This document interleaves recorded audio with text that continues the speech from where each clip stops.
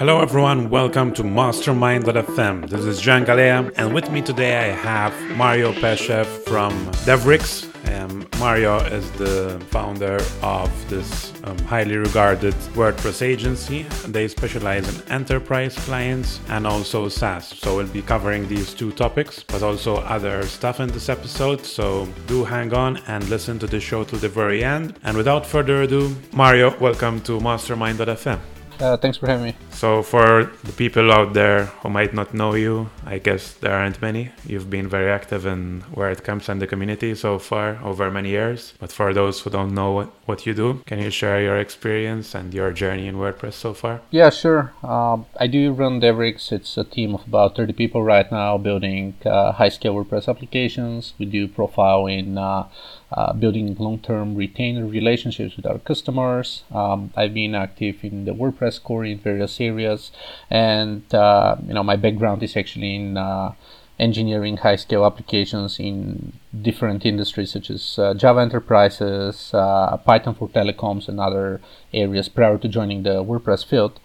Additionally, I do spend a lot of time on management and building marketing and growth strategies nowadays. So I try to kind of wear different hats on a day-to-day basis and combine different skills of mine for better results for some of our customers. Okay. This is something that I've noticed that you do very well, mixing the marketing or business side of things with the technical side. Yeah. And I haven't seen many people doing it. I was wondering how you keep up with both worlds. Well, thanks. It's appreciated, but you are very well versed in all those areas as well. So I'm pretty sure that you can really relate to this one.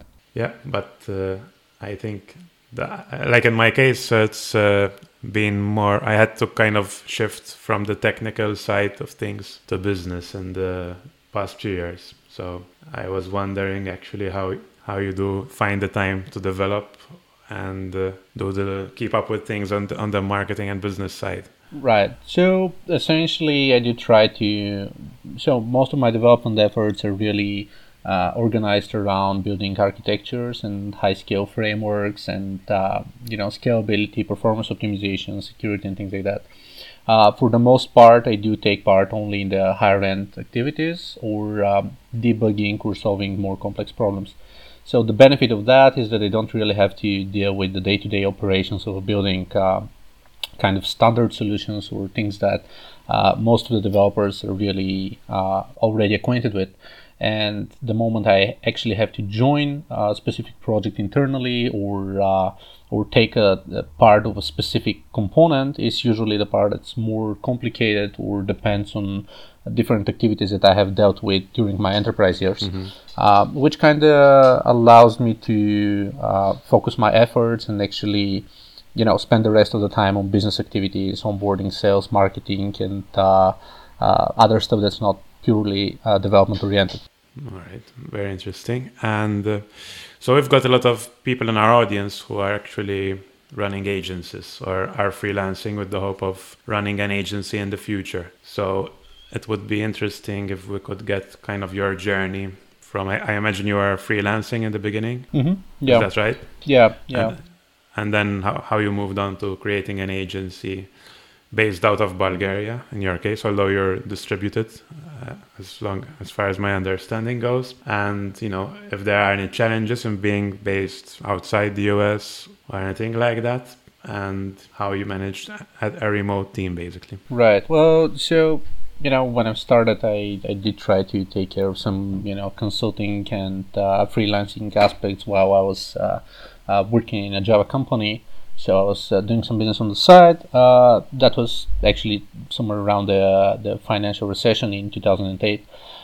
So back then I decided to kind of start my own venture and work for myself because I said, if I can make it work at the toughest time of the kind of human population when we are talking about the economical time, then everything else is going to be far easier. So that was an interesting experiment. Those year or two between 2008 and say 2010, depending on how you count it, were incredibly tough. there was a lack of business opportunities and sales opportunities, and kind of working on specific projects. It was, everyone's been through the recession, so we all remember it. But essentially, since I managed to hustle enough and make it work for that amount of time, everything got way better right after the recession, which was a suitable time to kind of start hiring. And I hired my first colleague Stanko, who's been working with us for 6.5 years or so, maybe close to 7 now. And we started growing the team bit by bit. First off, working with some freelancers, then adding one person here, one in that department, then hiring some of the freelancers and so forth, until we got to a specific point of time where we were able to start hiring more intensively. In terms of building the business, we are indeed distributed. Right now we have people in 7 or 8 different countries. Recently we started hiring more locally, to be honest, simply because a good chunk of our business is related to maintenance, not really maintenance, but kind of supporting higher scale websites. So we just needed to keep some confidential data in-house and make sure that people can work really closely in order to maintain everything in a proper manner, simply because miscommunication was quite challenging for when working with high-scale enterprise customers. So with regards to the sales and business needs, we really since we are distributed. First off, we have never really worked locally. We have had very few local clients. In fact, and the vast majority of our efforts were actually related to partnerships and collaboration with different US companies. That includes, from freelance activities to talking at conferences, writing on different blogs, and so forth. Simply because the vast majority of the IT world is kind of more developed and running more rapidly in the US market. And in our case, in the WordPress context, the majority of the WordPress efforts are also happening in the US. So it only made sense that we had to be more adjusted to the US time zone, simply because, again, most of the contributing efforts are there. Automatic has a lot of influence over the WordPress core. And again, it's based out of the US. The largest WordCamp until recently was also WordCamp US and so forth. Well, San Francisco. And it, again, at some point of time when working during US hours and being used to the culture of US people, it wasn't really hard to kind of get landing more and more business in across the sea. And so are you still focused majorly on the US right now? Well, I would say yes. Even though we do have clients, the vast majority of our clients are in the US or Canada. We do have several in Europe. We have a major client in Thailand. We have had clients in the Arab world, Qatar, Saudi Arabia, and other places. So we've also had clients from Australia. So that said, we are not really limited just to the States. It just happens to be a bit easier for several different reasons. I would say that the main reason is the type of stuff that we do. Again, the vast majority of the services that we do provide are related to high-scale solutions to enterprises, migrations, performance issues, and whatnot. And it's much easier to get that in the US, as all of the projects are English-based. The population of the US is about 350 million people. And then you have quite a lot of other markets that are English-speaking, from the UK and Australia, Canada, to India and other large areas with just being able to participate in those efforts, leading to high traffic websites, leading to clients contacting us to help them in the long run. So that said, this is one of the main reasons we are again focusing on the US market, so to speak. But other than that, we do get very interesting inquiries from other types of clients across the world, and we really don't limit them from working with us if there's a good fit. All right. So my understanding now is that you have like a hybrid approach between local office and a distributed workforce. Is that correct? Yeah, it's more kind of semi-distributed. Until half a year ago or so, it was only about 20% in our office. Now it's probably closer to 30%. So it's a bit more condensed locally. And going back to the enterprise scene, for someone who has an agency and is maybe struggling to get higher budget clients and wants to move into the enterprise space, what would be your advice? And like, how do you make the transition? And what does the transition actually involve? Right, that's a great question. That's actually one of my favorite topics, and I'm going to share a few links with you after the podcast. But essentially, there isn't that much difference between a small client and an enterprise client in terms of working together, except obviously for the quality of work. So if small agencies and freelancers and consultants are really very well skilled and understand in depth the technology, the platform, the languages, everything that they're using, there is no reason not to apply for working with an enterprise contract if that's what they need. Like, again, I mean, we know what happens in the WordPress space. Probably over 90, if not over 95% of the service providers are mainly, site builders or converting designs to simple WordPress themes, or just, customizing settings and adjusting plugin options and whatnot. So that's not really something that the enterprise needs. But for everyone else who does actually specialize in, say, professional development or user experience, or even high-scale front-end development, professional JavaScript in the Backbone, React.js context or whatnot, there's a lot of need for professionalism in the enterprise context. And consultants and smaller agencies can easily apply with the right credentials, portfolio, understanding, experience for solving enterprise problems for high-end corporations. Now, the caveat again is that this should be approached. So that there's the combination between the technical, technical or UX or whatever service skills, and then the marketing and sales skills on the other end.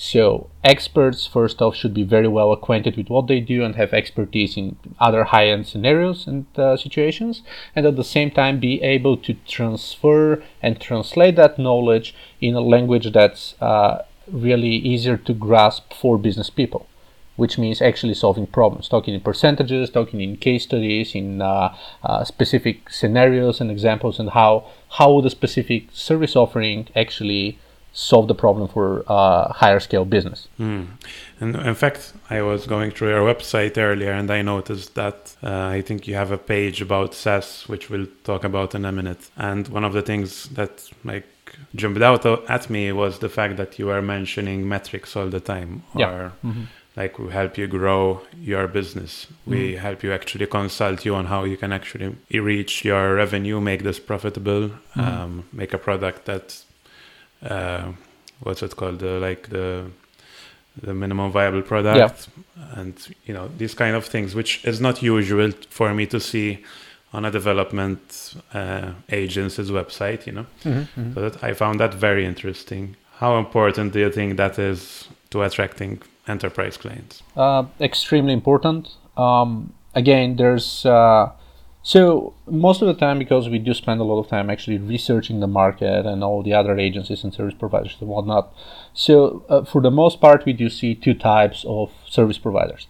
The first one is marketing agencies that have also started providing WordPress websites, and for the most part, they use a premium theme or just providing a design and then installing a bunch of plugins, which is again fine for small businesses and even some mid-sized businesses, but not really for high-scale businesses that require a lot of security, a lot of performance optimization, scalability in the cloud, additional performance, database layers, and whatnot. So this is one side. This is the marketing / design, creative UI, SEO, advertising agencies. Some of those are in fact our partners. They happen to land large clients. Clients are unhappy with performance or something, and then they contact us and say, "Hey, we need help on the technical end." So that's kind of the one of the ends. The other end is technical agencies, software development shops, I would say, that have no practical expertise in sales and marketing. And it's funny because, again, on one end, we have the people who can get the client and they can actually convince the client. And on the other end, we have the people who can solve the problems of the enterprise client, right? And it's actually funny. So what we're trying to do is kind of build a hybrid approach where we have the capacity, we have the resource, we have the skills to solve the enterprise problems, but we also need to explain it in a decent and reliable and understanding manner for a business client, which requires, again, building the so-called buyer persona in the inbound marketing world. We need to know who our customer is, what's their profile, what kind of education, background, and portfolio do they have, how technically versed they are, and so forth, and then talking in their specific language. This is kind of the best way for us to combine the marketing part of things with our technical solutions, and explain how the technical work that we are going to do, or creative or whatsoever, is going to impact the business for someone who isn't really tech versed. So, like, to me, hearing you speak about all these different aspects of dealing with enterprise clients, it doesn't seem so easy, to be honest. So if I had to be listening to this episode and I would be running an agency dealing with non-enterprise clients, at this point I would be feeling a bit discouraged. So maybe what we can do, sharing your experience, what we can maybe outline is the steps from moving towards like a non-enterprise focused agency to enterprise. What are the requirements really? Because you've spoken about like security, the need to have an office, which a normal agency would not necessarily need. And even tech in terms of number of people, I guess, because in order to do all the research that you do while keeping the technical side intact, you have to have a number of people. One man cannot do everything, for sure. Right. So there's some, I guess, scaling that has to be done in the background as well. So it depends. About 10 years ago, I was doing consulting for telecoms, and I was, single person, just doing sole job and, working with enterprise, consulting them on specific areas of work that I really do specialize at. So that said, even a single person can easily work with enterprise with, again, the right way of selling himself or herself. But as for small agencies that need to work with higher end clients, again, what I would say is, first off, they really need to specialize in something and be very good at. Again, the most of the cases that I can think of are people who do understand a lot of things but don't really specialize in a specific thing, which is a problem for enterprises. Enterprises really need expertise in a specific field and a good background and track record of successful projects. But let's consider that someone is an expert in their field and really know their stuff.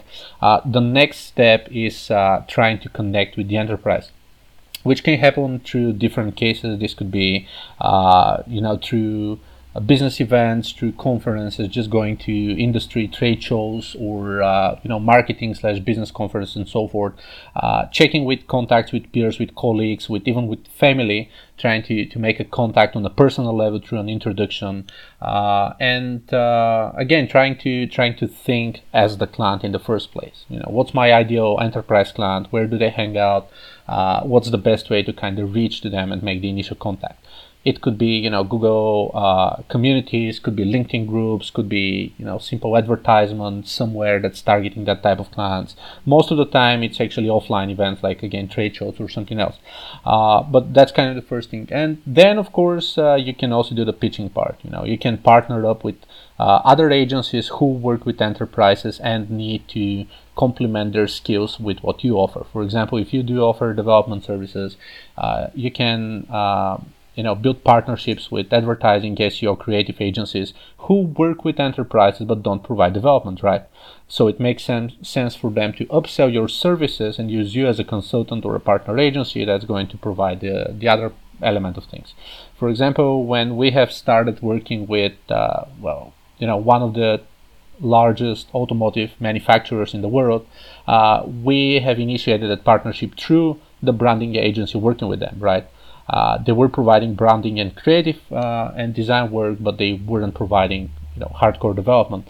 So they reached out to us through guest posting efforts and through conference talks and others, and said, hey, we are pitching for a technical project. We don't have the expertise. We are looking for a long-term partner that can build that for us. So we have won the project together, and built the project, and they're still doing maintenance for them, over a year after delivering the project. All right, that's a lot of practical tips for someone who wants to make the leap. You mentioned these conferences and trade shows. Are there any in particular that you could mention? I couldn't say any in particular, simply because it really depends on the vertical, and that's actually a good reminder. Simply because other specific agencies can really specialize and become experts in a certain niche, and that niche may be comprised of two different areas. The first one may be a technical niche, a specific vertical within the WordPress space, and the second one can be a niche within the business world. By the first spectrum, I do refer to companies that are proficient in, say, WooCommerce extensions, or say BuddyPress development and building high-scale networks, or any type of sub community within the WordPress world that provides specific solutions for specific types of clients, right? Again, could be community, could be e-commerce, could be learning management systems, could be security, could be something else within the WordPress space. That's on one end. The other end is kind of specializing and working with specific verticals. For example, restaurants, coffee shops. Like, by restaurants, you can think of, say, Happy Tables or so, coffee shops, or certain warehouses or clothing shops, or magazines, legal law firms, dentist offices, and so on and so on and so on. So both could really be utilized in order to get access to specific enterprise clients, simply because through small clients you can get the portfolio needed for enterprise to notice you. As an example, we do work with a lot of I'm going to give two quick examples. The first one is we do specialize in software as a services on top of WordPress, and high-scale multi-site projects on top of WordPress. So this is our kind of technical niche. And on the other end, we did bid for a client a few years ago, and even though we were more technically versed and everything like that, it was for a pet clinic shop or something. They picked another provider, which was a very small non-technical agency, simply because they had done a couple of projects for pet shelters, or like treating pet, or something else in the pet community, right? So they picked this service provider simply because of their understanding of the business model, not their technical skills or creative skills or whatnot. So those are two good examples for something where people can specialize. And to answer your question, given the context, depending on where people specialize, they can identify the clients that are most suited to meeting them, and what are the most appropriate meetups and conferences and other trade shows that are topical and focus on that kind of subject. Awesome, great advice. On the site, let's talk about multi-site and SaaS then. Mm-hmm. Starting from multi-site, what are like the most likely scenarios when multi-site would be most ideal for your clients? So we do have certain clients. So that's a great question. We do have certain clients that simply have multi-sites within a given organization, right? That's usually multi-sites with several hundred sites, or 1,000, 2,000 websites. Then we do have some university or high school networks, which may be smaller, maybe much larger, simply because, for example, all students within a class need to have a website, and then you have a lot of classes in a certain department, and then the department is part of a network of departments within an organization, and so forth. So this may actually be, again, thousands of subsites, or even over 10,000 subsites. Sometimes we do have franchise-driven business. Right now we do have two multi-sites that we are maintaining in that area. You have a core multi-site setup that has, I'm going to simplify it, but it has a theme that should adhere to specific corporate branding standards, the corporate identity. So all subsites need to look alike, with minor, changes that subsite owners can change for themselves, while not violating the corporate policy. I'm going to use McDonald's as an example. Obviously, when you open a website of McDonald's everywhere across the world, you want to recognize the brand. You want it to be alike. You want the color scheme to be the same. You want the logo to be the same and everything. Even if it's in a different language, even if it's, everything, you just need to see that most things stay alike and look the same in every McDonald's website across the world. So the franchising model is one of those places, and obviously we also have software as a service applications that may benefit from being built on top of a multi-site installation. Yeah. So transitioning into SaaS apps, I understand that you build SaaS apps based on WordPress, right? Yeah, correct. So tell us about some of the projects that you've built as a SaaS, and I'd love to know, if somebody had to build a SaaS, what are like the basic building blocks that they have to keep in mind? Right. So for the most part, again, due to non-disclosure agreements, we can't really talk a lot about that, but I'm going to kind of sum them up. We have started initially several years ago working with a couple clients in the marketing space. So what they wanted from us is help them build several different platforms for customers who are mainly using Facebook as a promotion platform, right? So what we built was, we kind of built a solution which was providing different kind of, interactive content, say, posts or meme generators or, other types of interactive content, which could be integrated into a Facebook page, right? But when you talk about a Facebook page, then you say, okay, let's take it a step further. Let's integrate into a tab, right? Then you say, okay, but that kind of tab should be interactive. So let's start, making games for Facebook. And then, okay, let's start kind of getting into more tracking. Let's start integrate e-commerce within a Facebook tab, within an iframe, so that people can actually shop through Facebook. And then you say, okay, but we actually need to get all that, tracking all transactions and stuff like that. So let's get an engine that can track likes and shares and registers and purchases and everything like that. So you kind of start with a solution that gets more and more and more and more complicated, and then you also want to scale it so that it could be something where people can easily sign up and purchase their own version of a website. So once we started, we really built the MVP first, and then we said, okay, it makes more sense to actually build it as a multi-site, right? And we built the core engine for building the actual business feature, working on a single site, and then again adjusted it so that it can work on multi-site. What was left to be implemented were essentially two things. The first off was the billing engine that allowed for billing through PayPal, through Stripe, this and that, and controlling levels and controlling roles and controlling different themes and plugins active for each subsite, right?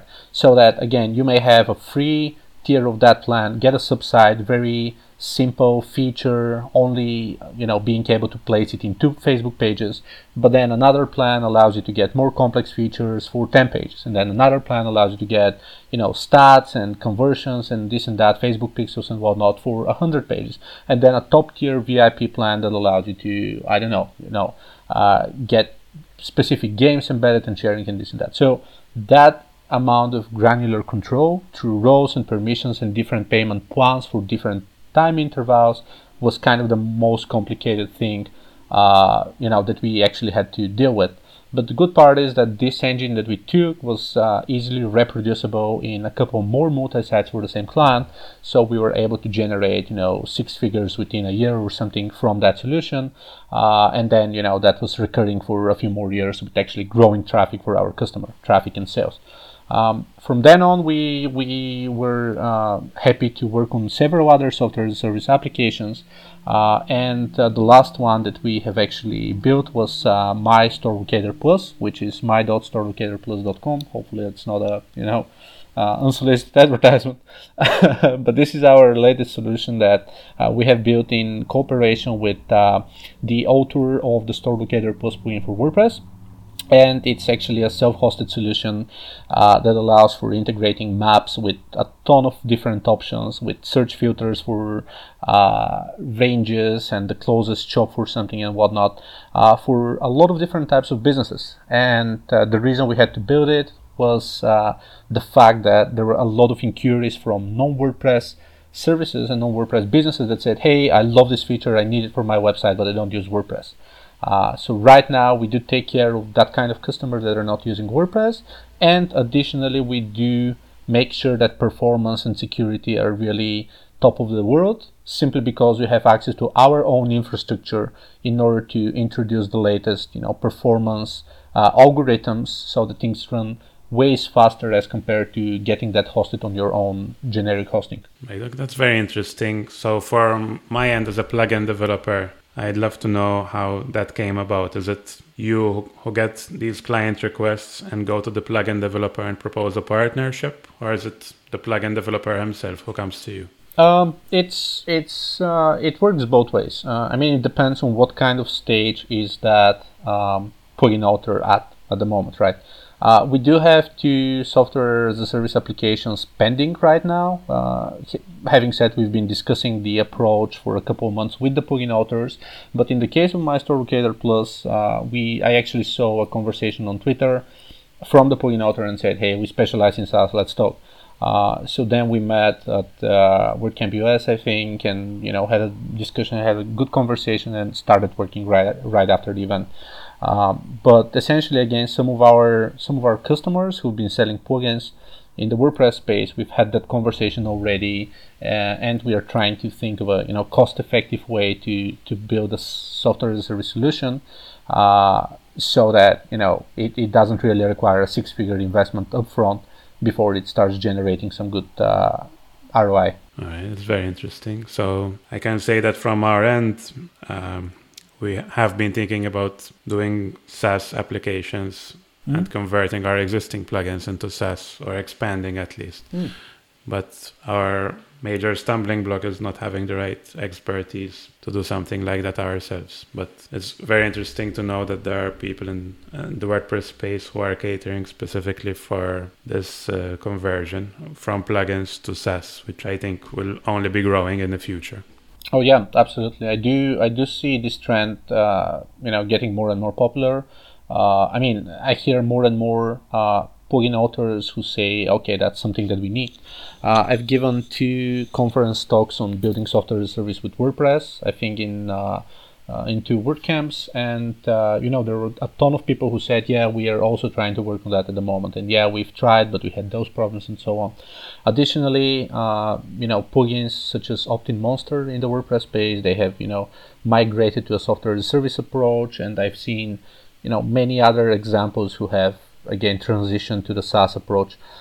I think that a year ago or so, according to the latest stats that I've been seeing, about 60-something% of the software created in, say, 2016 was actually, software as a service and not downloadable products, which means that over 2/3 of the solutions that we get nowadays are hosted products that you need to subscribe for or pay for as an online service, as compared to something that you can download and install. So this trend is definitely growing, especially, outside of the WordPress space. Are there any stats for the WordPress space in particular? I don't think that there are any in the WordPress space for 2 reasons. First off, it's not as popular at the moment, and second, it's too easy to set up a WordPress website and bundle up a few plugins, which is why SaaS hasn't really gained that much traction as compared to other platforms that you may need 6 months to get a generic business website live. And what's the kind of thinking that goes on? Let's say, I have the RSS aggregator plugin. If I come to you and say, what do you think about building a SaaS? Right. What would be our initial thoughts about that? Right. Whether this ideal or not, basically. Yes, I do think it is a great idea, and I do think that it can get some traction. The main reason is that in your case, you do have a ton of data, for a high-scale website. So let's take the following scenario. You have a client that can really benefit from the RSS aggregator, right? And can really use it. And it's a feature that can populate a quasi-fields website, or a media network with additional external content, or aggregate information between 10 media websites within the same media group, right? But at the same time, aggregating all that information may not be utilized fully, which means that out of every 10 or every 10 posts that you aggregate, you may actually have 1 or 2 or 3 useful for your case, right? So at the end, you end up with, say, 100,000, 200,000 posts in the database. So this thing is going to impact the database for the website. And in the long run, all of the other features that the website provides are going to be impacted due to the heavy database that the WordPress website has. again, I'm talking, just as a very rough example, but what I'm saying is that since a WordPress website uses the same database for everything, whenever you add a feature that needs a lot more database, a lot more connections for traffic or scripts or styles or whatnot, then all of the other features of the website are going to be impacted. At the same time, what you can do with the RSS aggregator is provide a hosted solution elsewhere where someone can pay on a monthly basis and only get a script with, or a set of scripts that aggregate specific data that has been accumulated in the remote website. So this way, they're only getting the information they need without really flooding their database with information and maxing their CPU from computations trying to get the right data. Right. So we're already talking about like the kind of ideal scenarios where plugins can or should be converted to SaaS apps. Mm-hmm. So one of this, as you mentioned, is the load on the CPU and also the database storage that the plugin involves. Mm-hmm. Are there any other aspects that make a plugin ripe to conversion to SaaS? Right. The other aspect is also security. I do personally, I don't want certain features that I don't have verified to add too much code or populate data in my system.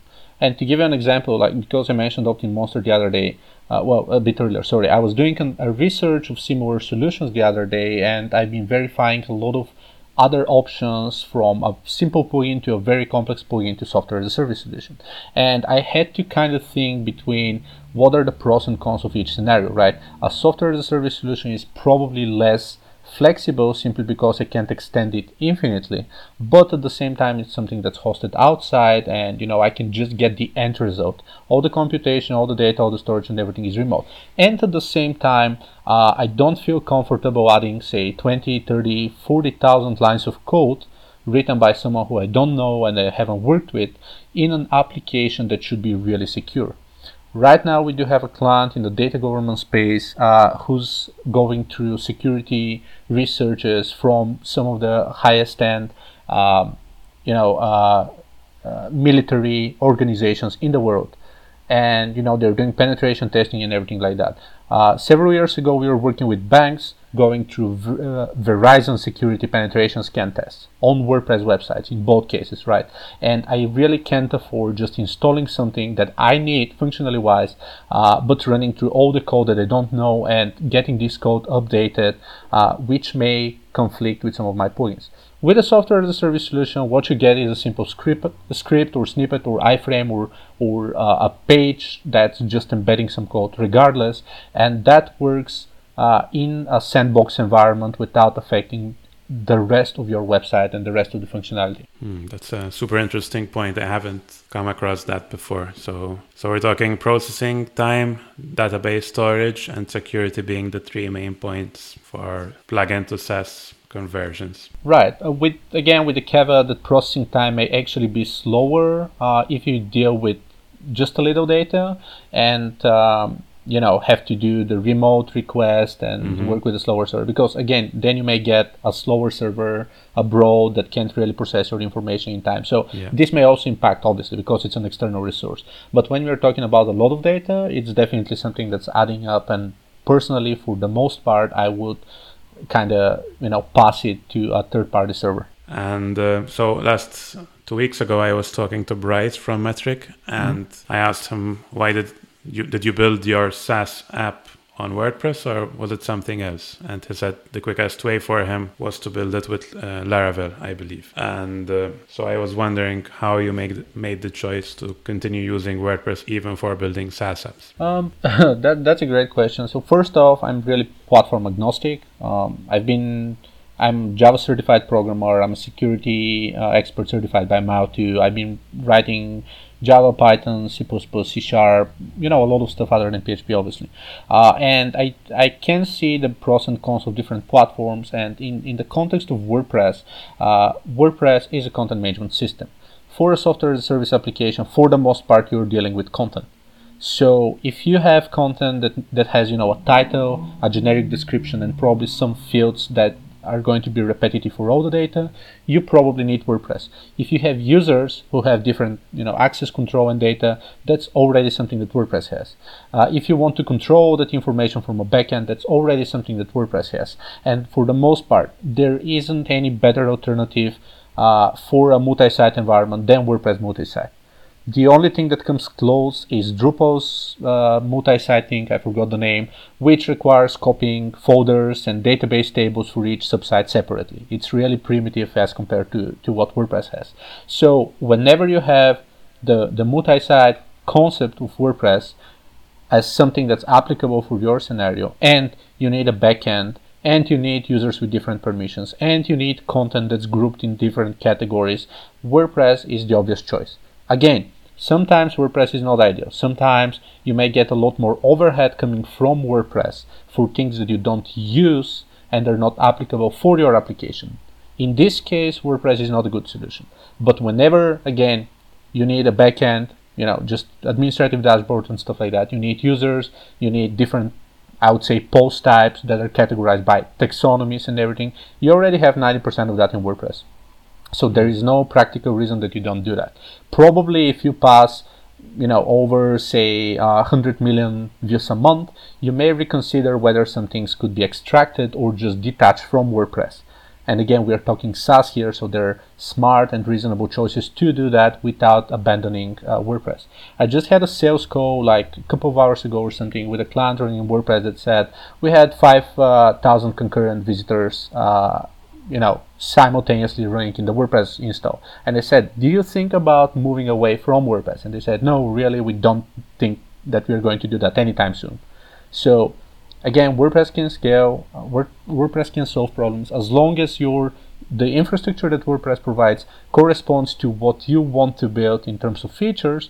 There's no, practical reason to, run away from WordPress. I think that's a very good segue to talk about our probably final point about your contributions to WordPress core and like a bit of feedback about the project in general. I'm happy to hear you say that it's ideal for some at least aspects of SaaS development, and perhaps we'll see WordPress marketed as a tool for SaaS in the future. I know you're already doing it, but it seems that not many people are doing it so far.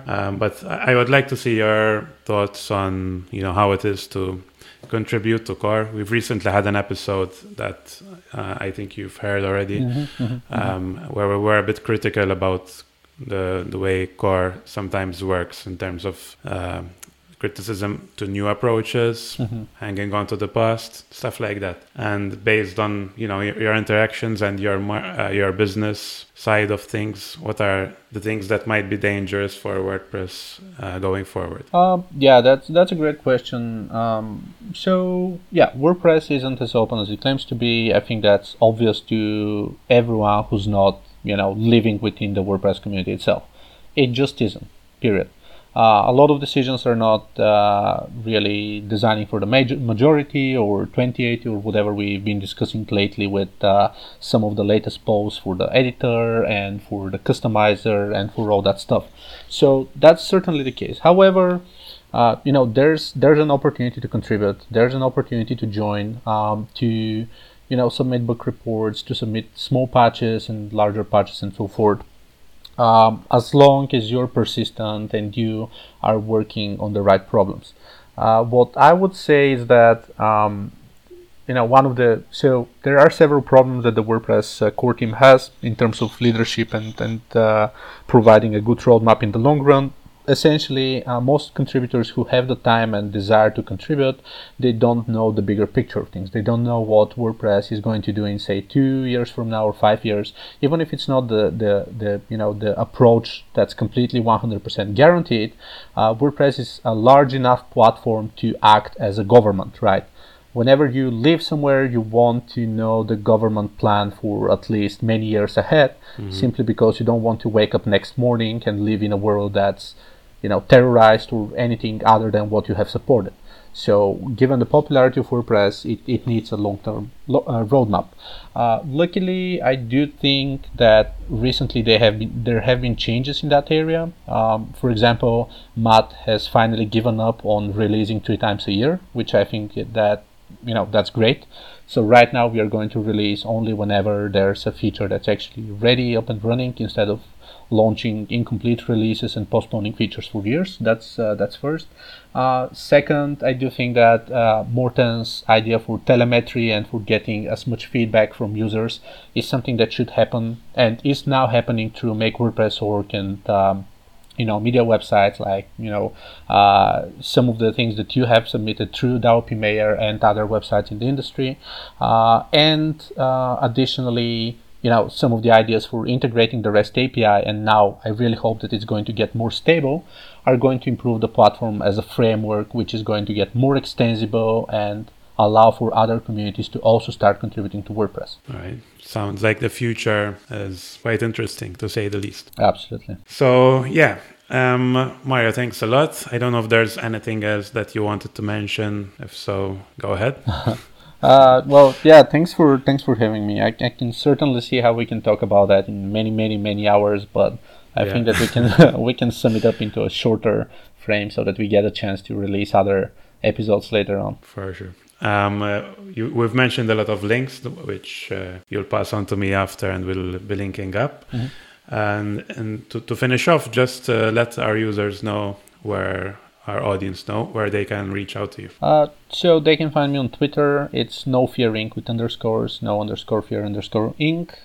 devwp.eu is my blog where I'm writing most of my stuff. And if you want to learn more about our team, you can go to devrix.com. Awesome. Will you be at WordCamp Europe? Most likely not this year, but I'll see if some of my colleagues are attending this time, simply because we're super overbooked and I'm not sure if we can handle. Awesome. Okay. Thank you very much, Mario, for being with us today. Thanks for having me. It was a pleasure. Have a good one. Thanks again to Mario for being with us today. Remember, we always appreciate reviews on iTunes, so if you like this show, please go ahead and leave a 5-star review on iTunes. And that's it, really. If you have any questions, please email us on podcast@mastermind.fm. You can find me at Jean Galea on Twitter, or jeangalea.com is my personal blog. I'll see you in the next episode. Thank you for listening. Bye.